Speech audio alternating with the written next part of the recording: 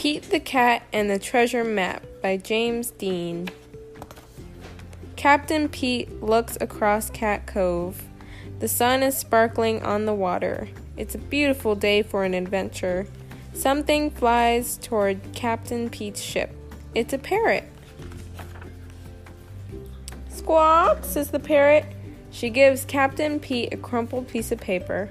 "What is this?" says First Mate Callie. Captain Pete looks at the paper. There's a long trail that ends with the X. "It's a treasure map," he says. "Treasure," says First Mate Callie.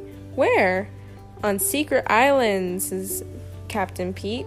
"Let's go," says First Mate Callie. "Woohoo!" cries the crew. "Treasure!" Whoosh, splash.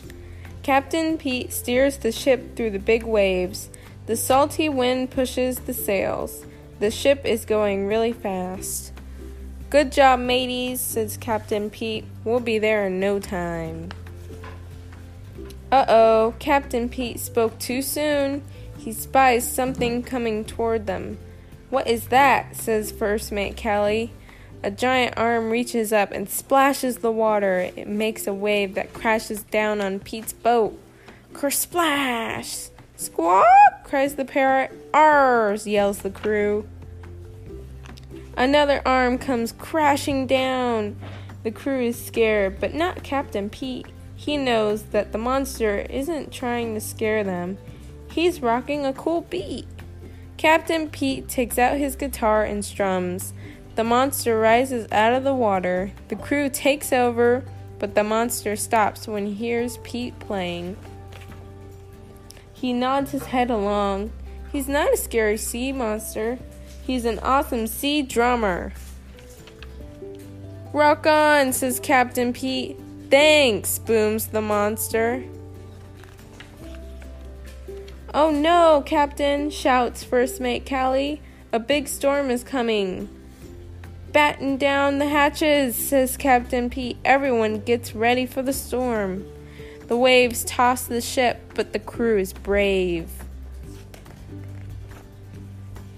Captain Pete has an idea. "Hey there, friend," he yells to the sea monster.